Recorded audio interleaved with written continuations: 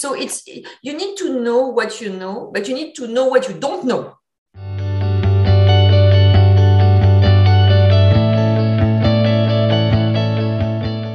Hello, ladies and gentlemen. My name is Douglas Muir, and I'm the CEO and founder of the Family Business Fund. Today on Traditional Investing is Dead, we have the honor of having Peggy D. Plassche with us from Canada. Hello, Peggy. Hi, Douglas. How are you doing? I'm doing well. Thank you so much for joining us today. I read a lot about you. You have a lot of great videos out there. Peggy actually is in the financial services, technology, business advisor, investor, a lot of alternative stuff. Her and her husband are in. And so I really wanted to learn from her about what her clients, financial advisors, and plus she travels the world. She does about 50 events around the world a year. So she's a busy young lady, and we're honored to have her. Peggy, tell us just a little bit about your business. Yes. So, as you mentioned, my background is in finance, and I apologize in advance if my accent is a bit thick. I'm from France originally, so I hope everyone can understand what I'm saying. So I've been working for 20 years in the industry, and to your point, alternative is really my bread and butter. So I've done a lot of real estate investments. And in the last 10 years, my big area of focus is really private equity / venture capital investments for technology private firms. So I advise organizations, asset manager, wealth manager on this type of investments. So I'm looking here, and it says you do a lot of with wealth managers and asset managers and maybe financial advisors in there. Can you tell me a little bit about what their thoughts on alternative investing are? So there is a lot of interest in private market, especially technology. It's very sexy. So I see a lot of my clients starting new VC funds, which is why I'm helping them doing that, which I think is very, very interesting and great for their clients. Private investing is quite difficult when you work in large organizations like banks that are very regulated, because they're afraid of putting that in front of their clients.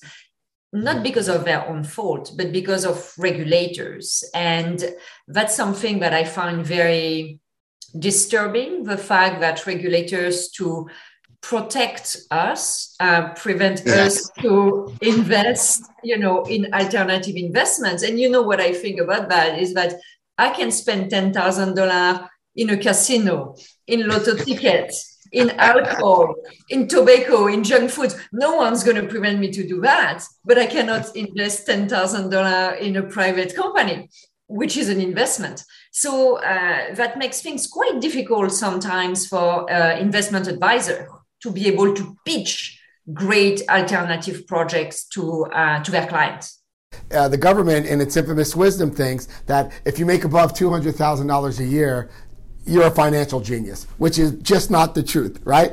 I mean, I was making far that, but I had no idea on any of this alternative investment existed until I started speaking with people like Peggy. Now, Peggy, how are you getting across to the asset managers or to financial advisors that alternative investments are safe? Yeah. And to your point, it's a lot of education, because some of them know that very well. They just don't want to put themselves in the crosshair of regulators. But some of them have drunk the Kool-Aid of regulators and are like, oh, well, it's very risky. So I published a newsletter this morning. The investment I was suggesting was a real estate investment, which technically is an alternative, but there is stable cash flow, great value add opportunity. How can you say that it's more risky than a random technology company on the NASDAQ that just IPO'd with no profitability for the next 10 years? The way you put it is so great. It's people like me can understand it. It's so simple. I remember when I was standing on the floor of the New York Stock Exchange, I'd pick up my phone and I'd look at a tweet that came from somebody important. And my eyes would open up and I would look up at what they call the big board, and you would just watch it go like this. And then it would start coming, and it started this roller coaster ride. I'm like, how on earth is this more stable than alternative investment? And it's not. And that's why my portfolio, I'm very top heavy alternative investments. Now, I have a lot of different types, as you talked about, REITs, real estate investment trusts, right? I get 12.5%. I got an asset that's backing it. My hedge fund works in private credit, $1.4 trillion a year. Private credit is out there. How many firms that you work with understand how the alternative market works?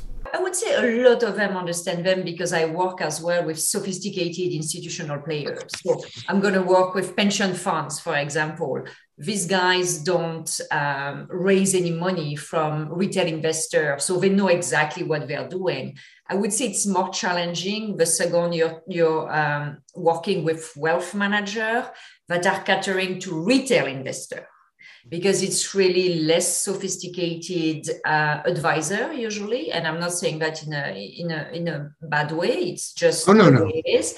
And there is so much more regulation for retail investor that it makes things a bit more complicated. So they don't know what it is because they know they cannot sell it to their clients. So they don't really care about it. It's as simple as that. So, here in the States now, what we have is we have platforms that financial advisors can come on and buy alternative investments. And the platforms actually do due diligence on my company, and then they allow it on the platform. Financial advisors can now get paid and come in. And it was amazing when that happened, how many financial advisors started selling me, right? Which was very interesting. I noticed that you're in fintech. Tell us a little bit about what your portfolio looks like, your investment portfolio. Yeah, so I actually invested in a crowdfunding platform back in 2015 when it just started, because before it didn't exist for two reasons. Technology wasn't there and regulation wasn't there. And in the US, when the Job Act was signed, it was under Obama at the time, this entire industry opened up. So I invested not only in crowdfunding platform, but also in companies that were offered on this platform. So I do a lot of fintech deals because that's what I understand very well. I also do some real estate because that's also something I know well. I managed a family office and I allocated like hundreds of millions to real estate. So I know that well. So I think it's very, very important for people to understand that if they invest themselves, they need to understand what they're doing. I'm a professional investor. Me too. But at the same time, I don't invest in commodities. I don't understand commodities. Yes. If I want to invest in that, I will work with a professional like you. So you need to know what you know, but you need to know what you don't know. Yes. Because otherwise you're gonna lose your capital. That's something you need to be very mindful of. And I have a financial advisor. My financial advisor loves alternative investments, so I love him. And I have probably 60% alternative investments, 40% other stuff. Ladies and gentlemen, we've been talking to Peggy van Plassche. She is a international speaker, big into fintech, and she helps venture capital firms and private equity firms get their portfolio straightened out. Thank you so much for visiting us at Traditional Investing is Dead. Ladies and gentlemen, if you want to get in touch with Peggy, we're going to keep her information up on the board just for a little while so you could see that and take it down and give her a call. And once again, we'll see you on the other side.